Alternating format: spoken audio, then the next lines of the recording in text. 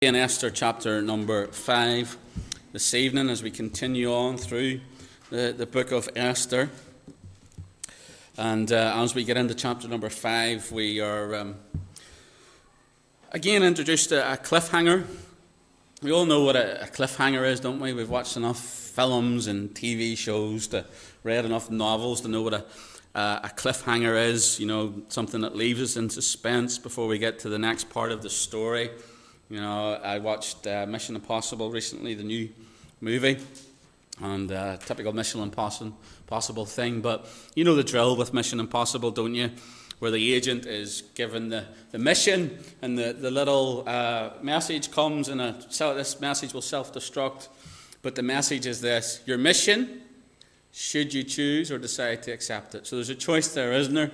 And, you know how it goes, because it wouldn't be much of a movie, would it, if they said, no, I don't want to do it. But they always accept it, don't they? Mission Impossible. You know, oxymoron, really, isn't it? Because it is a possible mission, because they always manage to do it. But they always accept it. Well, when we left Esther last time, she had truly been presented with her Mission Impossible, had she not? And she had the choice whether she wanted to accept it. And we looked into what she was faced with, really, how she had to go and speak to the king, and what that meant, really. You know, she relayed this back to Mordecai, didn't she? And she said, if I go and speak to the king, you know what I'm doing there? I'm literally putting my life on the line. You can't just rock up to the king and demand an audience. But that was the mission. She was to make an appeal to the king.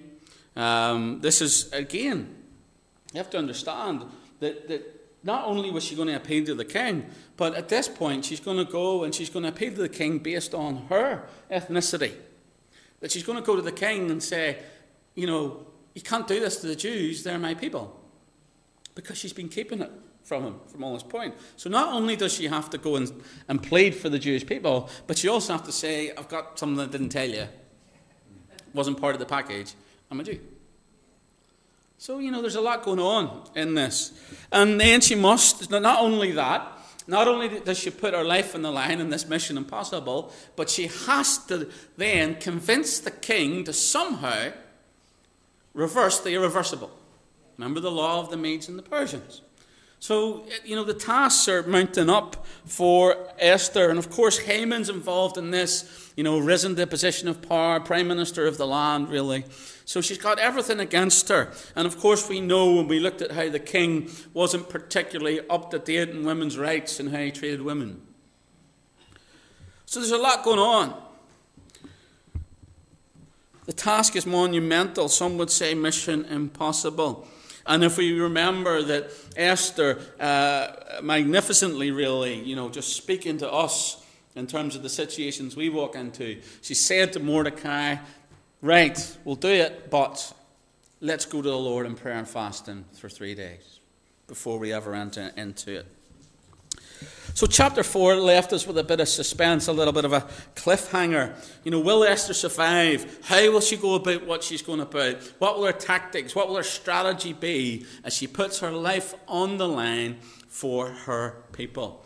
So let's get into chapter number 5. We're going to pick up, you know, we're not going to leave it hanging too long. We're going to look in chapter 5 and see how she gets on, and we'll read through this as we go tonight. So first thing I want to say is, as we look at the narrative, we see there's an approach. Esther's got to go before the king, doesn't she? Look at verse 1, chapter 5.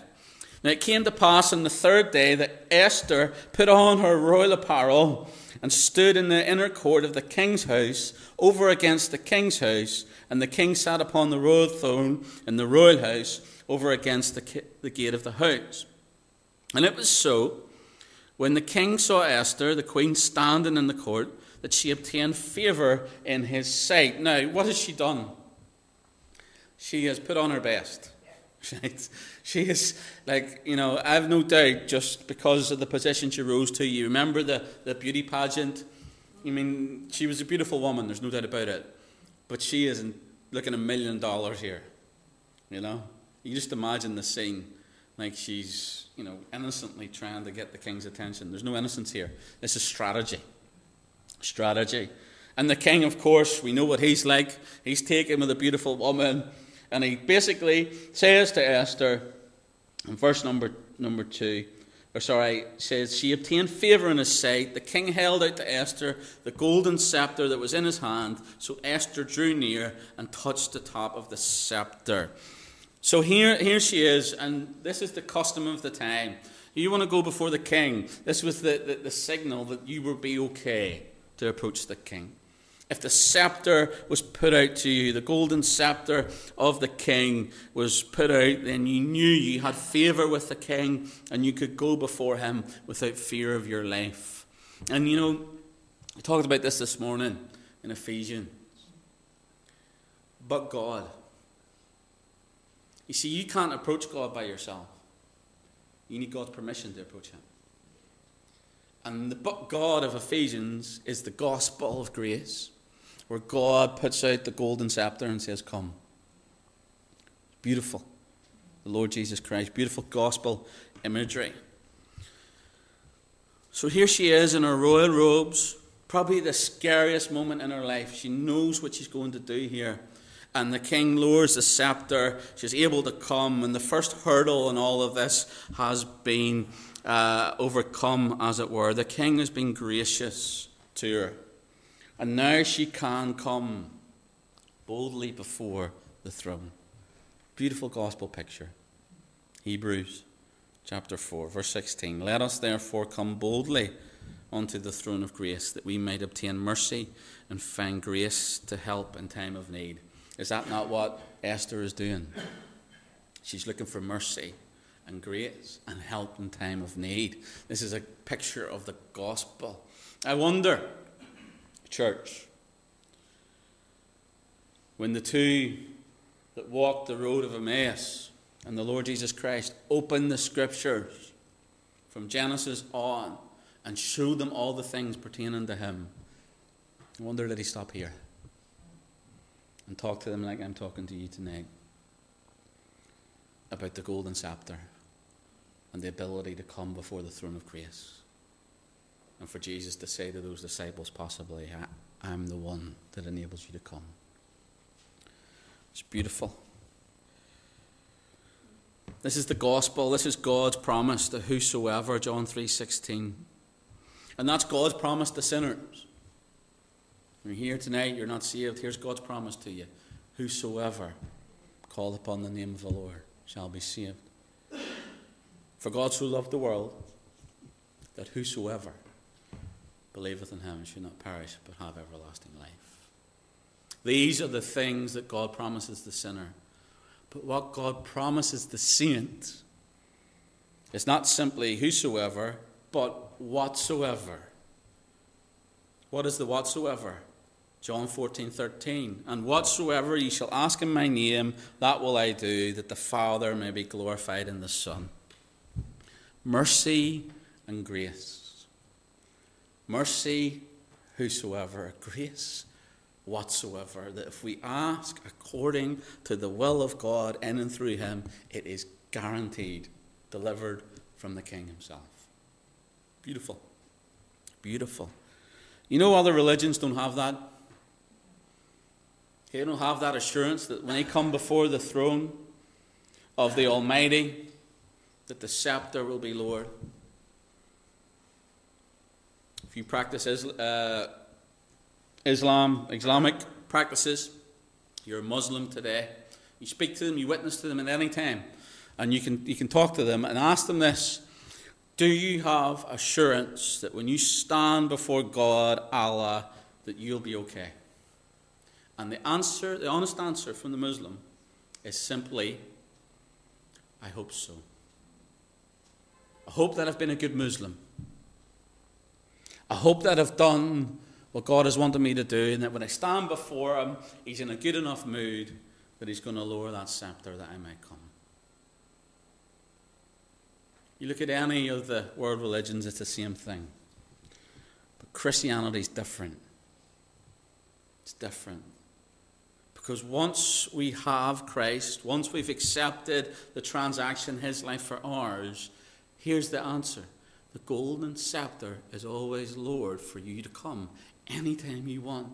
Not based on what you've done, but based on what Christ has done on Calvary's cross. It's the only religion in the world like it. What assurance we have, what privilege we have to come before that throne boldly. But how often do we forgo that privilege and not even bother going near the throne, never mind before it?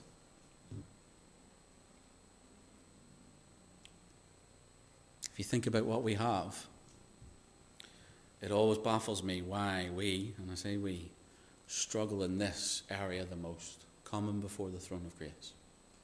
Because we do, all of us. So, I can see by your faces, and I can know by my thoughts, that we don't come before the throne like we should. You cut back to Esther's time. You cut back to this scenario where it meant life or death, and actually, if the king lowered the scepter, held out the scepter so that the person could draw near, if that person was guaranteed that there was something written in the law of the Medes and the Persians, that particularly for them, that every time they approached the king, no matter what time of day it was, no matter how the king was feeling, that he had to put down that scepter and give them passage, I have no doubt that they would use that to the fullest. But yet we have the Lord of all creation. It says, my son came, Calvary's cross, that the scepter may be down, that you might come before me boldly to ask for mercy and help and grace.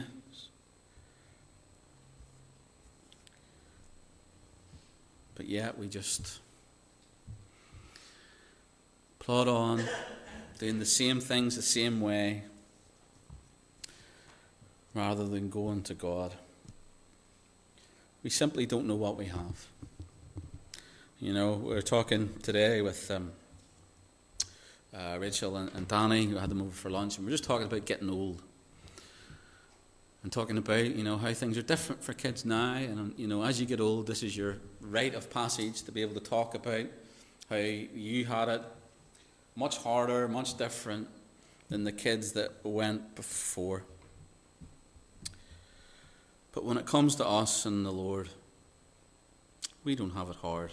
We're privileged beyond privileged to come before Him. I wonder, are you taking advantage of that privilege? Are you coming before the Lord? Here Esther has the courage. She's accepted mission impossible, and this is the first stage. She has to approach.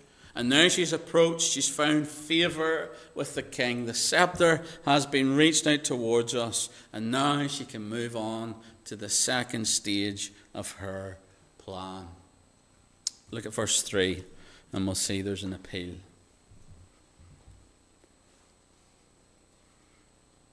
Verse 3 of chapter 5 of Esther. Then said the king unto her, What will thou, Queen Esther, and what is thy request? It shall be given thee to half of the kingdom. So this little phrase is basically, in terms of the time context, this little phrase is basically the king saying to her, whatever you want, even half of my kingdom. He's displaying the grandeur of his offer towards Queen Esther. He's saying that it's a blank check, really. Whatever you want, you've got it. I'll provide it. It's in my power. I'll give it to you. There's a story told about the woman who married her husband, and she said to her friend that after she'd married her husband, he became a millionaire. And her friend replied, well, what was he before it? She said he was a multimillionaire. Somebody got it, somebody didn't. But this is it. This is the blank check. Whatever you want. And Esther responds, verse 4, and Esther answered, if it seems good to the king, or it seemed good to the king, let the king and Haman come this day unto a banquet that I have prepared for him. Then the king said, cause Haman to make haste, that he may do as Esther hath said. So the king and Haman came to the banquet that Esther had prepared. And the king said to Esther at the banquet of wine, what is thy petition? and it shall be granted thee. And what is thy request? Even to half of the kingdom it shall be performed. So again, this offer is out there again. And notice what Esther has done strategically. A banquet. And we know the king likes a banquet, right? What else is it? A banquet of wine. So what's she doing? She's trying to get him in a mood where she can manipulate him. And that's what drink does. It'll put you in that place if you give yourself to it where you can't be manipulated. And so you can see the strategy behind it. And again, the king now, he's got people around him. He's got wine in him. And he says, what is it you want, Esther? You can have anything up to the half of the kingdom. Let's read verse 7. Then answered Esther and said, my petition and my request is, if I have found favour in the sight of the king, and if it please the king to grant my petition, she's setting them up here. To perform my request, let the king and Haman come to the banquet that I shall prepare for them, and I will to do tomorrow as the king hath said. So here we get to the kind of appeal that she's made. She's got the king ready, and she says to the king, I want to request that you and Haman shall come to another banquet that I'm going to do. We're going to have a special banquet that I shall prepare tomorrow, and I want you and Haman to come along to it. So, if you think about this, why hasn't she gone straight in there and said, right, king, this is it.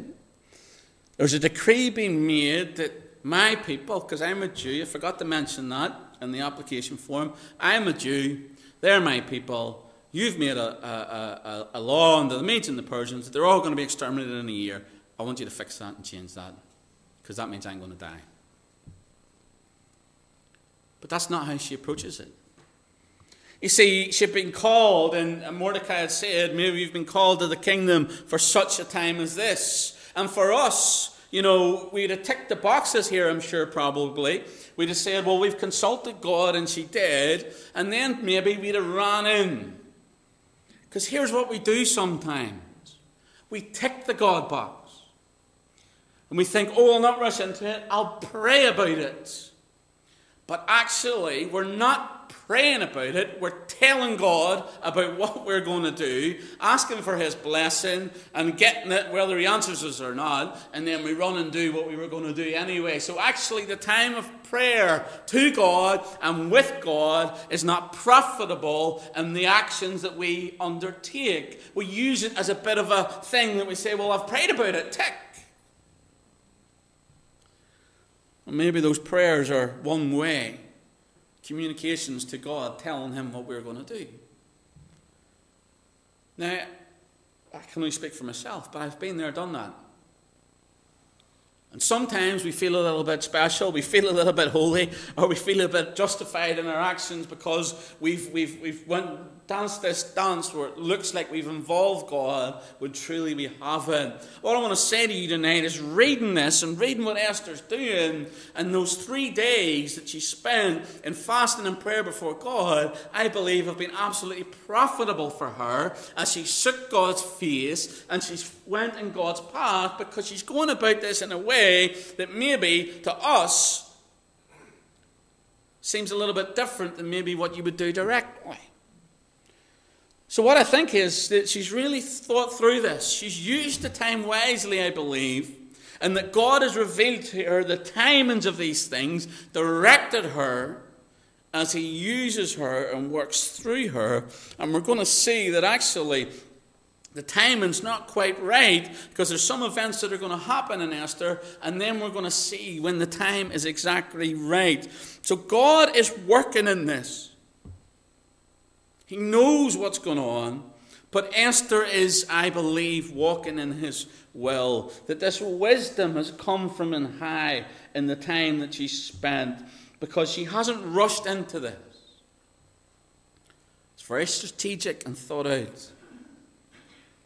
And we're going to see that absolutely God is in this. So there's an appeal made. She makes her approach. She's alive. The king has put down the scepter. She makes her appeal. And then verse 9, we're going to see that there's an avoidance. Here we get Haman. So Haman, verse 9, it says, Then went Haman forth that day joyful and with a glad heart. But when Haman saw Mordecai in the king's gate, that he stood not up nor moved for him, he was full of indignation against Mordecai. So here we see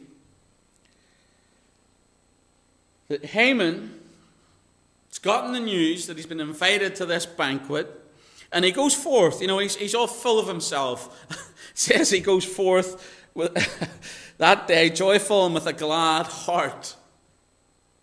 And sometimes I feel a little bit sorry for him. Not that sorry for him, but, you know, sometimes you ever, go out the day, and you go out with the day, you're like, today's a good day. Your heart's full of joy. And then things start to change in a heartbeat, and a good day becomes a bad day. For Haman, his trigger here, and I want you to notice this, his trigger is still Mordecai. I mean, at this point, he's prime minister, second in command. At this point, he's been invited to a special banquet, guest of honor. Things are going good for Haman. But yet, when he sees Mordecai, just this one person, his heart is full of indignation. And we saw this before in Haman, and how that had sat, and it hasn't left him. And because he hasn't dealt with it, because he hasn't let it go, because he's allowed it in there, and at days he suppressed it, but when he sees Mordecai, he can't help it, but let it overflow. He's full of indignation against Mordecai. It's this deep-seated hatred of Mordecai. He's full of malice now. So this bitterness has grown. It's grown. Remember, the decree's been made. Mordecai's going to be taken care of. The clock is ticking. 12 months, 11 months. And he's out of there, he's gone. You think at this point that Haman could just let it go. But he can't. He can't. Why? Because it's in there. And it's festered. And when you allow these things, this deep-seated hatred of others or situation or circumstance, you let it in there and you don't deal with it, it'll just build and it build and it build. And at times you think you have a handle on it, and then there'll be one trigger person, one trigger situation, one trigger environment, and you're right back in the midst of it again. Malice, full of indignation. This is Haman. Poisoned inside.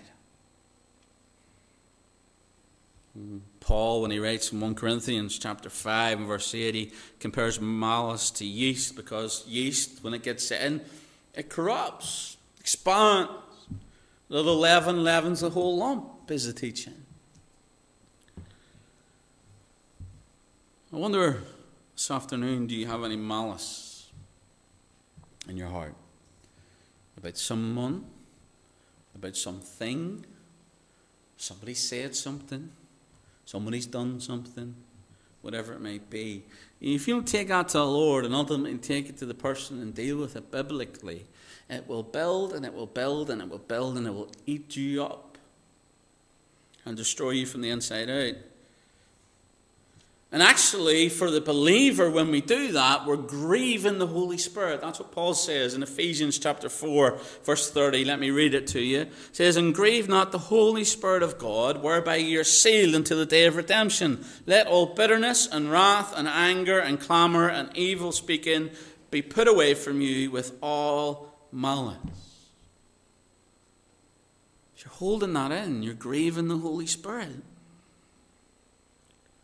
Haman's holding it in, and he had everything. Humanly speaking, he's at the top of the tree. But yet, he's eaten up inside. He's unhappy at the tragic situation that befalls this man, where one man won't bow to him. Woe is me. Ruler over thousands, but yet one wouldn't bow, and that's all he can think about. It's consumed him. So focused in this one man's avoidance to pay respect, he can think of nothing else. He's got the news, he's guest of honour at the Queen's banquet. He's full of joy, and then he sees Haman, and it's taken all away in an instant. And there's a lesson here, of course there is for us. It's a good lesson. Wealth, power, prestige, position don't bring happiness. Haman had this all, and he's still obsessed with something else. Forces of evil are working upon Haman. There's no doubt about it. Chuck Missler points out some of the things that are going on with Haman. Number 1, immoderate ambition. Number 2, intense worship of self. Number 3, festering unforgiveness. Number 4, greed that had grown with getting. So the more that he got, the more that he wanted. And then number 5, an appetite that had increased with feeding. This hatred just keeps being fed, and what does it do? It grows. It grows, and it grows, and it grows, and it grows. This is the nature of man. We're evil, wicked from within. And if we don't feed ourselves with the right things, the wrong things will grow within our souls. So there's an approach, there's an appeal, there's an avoidance, and then verses 10 to 15, there's an agreement. Let's pick up verse 10, chapter 5. It says, Nevertheless, Haman refrained himself, and when he came home and sent and called for his friends and Zeresh his wife, and Haman told them of the glory of his riches and the multitude of his children and all the things wherein the king had promoted him, and how he advanced him above the princes and the servants of the king. Haman said, moreover, Yea, Esther the queen did let no man come in with the king unto the banquet that she had prepared but myself, and tomorrow I am invited unto her also with the king. So here we go, Haman feeling sorry for himself, ego bruised, pride bruised because Mordecai won't bow, goes to the natural self-defense mechanism of those that always need their ego inflated. What do? They bring the posse round, the crowd round, and they start to regale their tales of their glory, so that people will say, How good are you, Haman? Haman, you're the best. Haman, there's none like you. Haman talks about, I've been invited to a banquet with the queen, to be before the queen, me and the king alone. Me.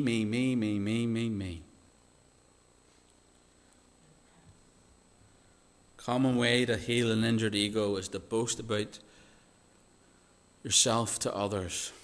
And that's what Haman's doing. He tells them all of these great things. And then he gets on, as he does, verse 13. Yet all this availeth me nothing. I mean, listen to that language. All this avails me nothing, so long as I see Mordecai the Jew sitting at the king's gate. So here he is. He brings all his cheerleaders in, and he tells them about how good he is. And then he says, I'm so good, I'm so great, but there's this guy. This one guy. And he is ruining this for me. All this avails nothing, so long as I see Mordecai the Jew sitting at the king's gates. And what his friends and his family reply, verse 14. Then said Zeresh his wife and all his friends unto him, Let a gallows be made of 50 cubits high, and tomorrow speak thou unto the king, that Mordecai may be hanged thereon. Then go in merrily with the king unto the banquet. And the thing pleased Haman, and he caused the gallows to be made. Remember, these are cheerleaders. These are yes people. That's why Haman has called them in. Because he wants to hear what he wants to hear. And that is the human heart condition. We always want to hear what we want to hear. If we've got a bright idea, we've got a bright plan, we want to speak to people that we know are going to say, go for it. You deserve it. Or, if there's malice in our heart, and we're struggling with somebody in particular, we'll want to bring cheerleaders in that we know that will stand on our side of the line. Those that maybe take a different position to the person that we are against. Those that maybe have difficulties with that person. And what we'll do is we'll bring our wee cheerleaders in and we'll form our little circle and we'll talk about how great we are and how bad that person is. I'll tell you the amount of times that I've seen this in pastoral ministry, where people don't come and talk to the pastor about certain things because they know what the pastor will say. So what they do is they go in and get advice from out there or anywhere else until they hear what they want to hear so they can do what they want to do. You know, there's wisdom in godly counsel. And sometimes godly counsel hurts, it stings. Sometimes it's not what we want to hear. But if it's truly godly counsel, it's the best thing. The best thing that we can hear. But how often do we do Haman? Honestly. Going to somebody that you know is going to tell you what you want to hear. And then going, well, I've prayed about it. Now you've confirmed it. I'm going to do it. I deserve better. I shouldn't be treated like this. I want the promotion. I want the platform, etc., etc., etc. And Haman should be a lesson for us. Because really, if Haman had had godly advice here, things may have turned out a lot differently. I tell you something for nothing, he wouldn't be hanged on the gallows that he made for himself. If he had had godly advice, somebody came along and said, you know what, Haman, this is a bit silly. Look at all you have, and you're consumed by the one thing you don't. But when you bring cheerleaders in, Haman simply gets the advice that he wants. He wants to be rid of Mordecai, and that's what they tell him. Get rid of Mordecai. That's what he set them up for in the conversation. He's built himself up, and then he brought Mordecai down, and the cheerleaders have come in and said, you know what, you need to kill him. And he says, yes, I do. The suggestion's made that he makes a giant gallows, uses influence with the king, and have Mordecai hanged on it the next day. These gallows aren't like the hangman's noose that we see in the Western films. They're literally a spike of wood thrust into the ground in which the victim was impaled, 50 cubits high. Crucifixion, really, this is the first type of crucifixion. Literally impaled on a wooden spike. 50 cubits high, 75 feet, 23 meters. This wasn't any just regular execution. This was so that everybody could see what happens to the person that didn't bow to all-powerful Mordecai or Haman. So he's going for it. He's had his pride puffed up. They've said, you should build a gallows, you should execute Mordecai, but don't make it just any old regular execution. Make an example of him. Haman's all in. Mordecai is going to be impaled if Haman's plans go to plan. before tomorrow's banquet with Esther and the king. But Haman and his big plans didn't trump God's plans. He had an even bigger plan for what was going to go on. So chapter 5, it's complete. And actually, it's now not the time for Esther to go all in. The time is not quite right. One more event had to take place before she could truly share her burden with the king. And of course, we have to see God's hand in this, because God is moving. Even though his name's not there, God is moving in these events, that the timing is going to be perfect. Because when it's God's time, it's always the perfect time. Always. Always. How many here tonight can testify to that? Where you can look back and you can see that something that God has done, and at the time you were looking for God to move and he didn't. And then time goes on and he did. And then you look back and you go, that was the perfect time. Perfect time. It's God. And timing's so important. One commentator said this: the wrong action at the wrong time, disaster. The right action at the wrong time, resistance. The wrong action at the right time, a mistake. Right action, right time, success. So when we depend on God's timing, truly, honestly, openly depend on his timing, because there are very few people that truly do this, and I include myself in here. Sometimes I am way behind God's timing. Most of the times I'm way ahead of God's timing. And when we truly seek him, seek his face, and want to hear from him, not just simply tell him our plans and say we've prayed for it and take it off. When we truly seek his face, seek his will, seek his presence, seek his provision in our lives, and we work according to that, that's the perfect time. Right time, right action, success. For the believer, that's going to God and having a relationship with God, that it's clear when God is telling us to move, when God is telling us to stay. We have to have spiritual eyes and ears and hearts for that. And I'm going to be honest, it's not easy, because we don't make it easy. Because of our on, off, in, out walk and dependence upon God. So therefore, it becomes harder for us to hear when God is clearly telling us to do something. Because the heart is deceitfully wicked. We looked at that this morning. And actually, there's so many good things that we could be doing. But the truth is, if it's not God's thing, it's not truly a good thing. And to get to God's thing, we have to be in a relationship with him, walking with him, hearing clearly from him, and making the right decisions at the right time.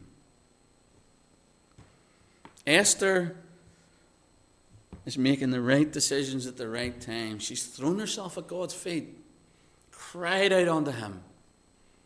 And God is using her and moving her into the position where the time will be exactly right. But that time is not quite yet. So we leave it there with another little cliffhanger. Will Mordecai, I feel like this is like a little TV show. Will Mordecai be impaled? Will he survive another day? It's like Batman. Do you remember the old Batmans? I used to love them, honestly. I love them. I mean, every week you're like, will Batman escape? Yes, he's done it for 50 times.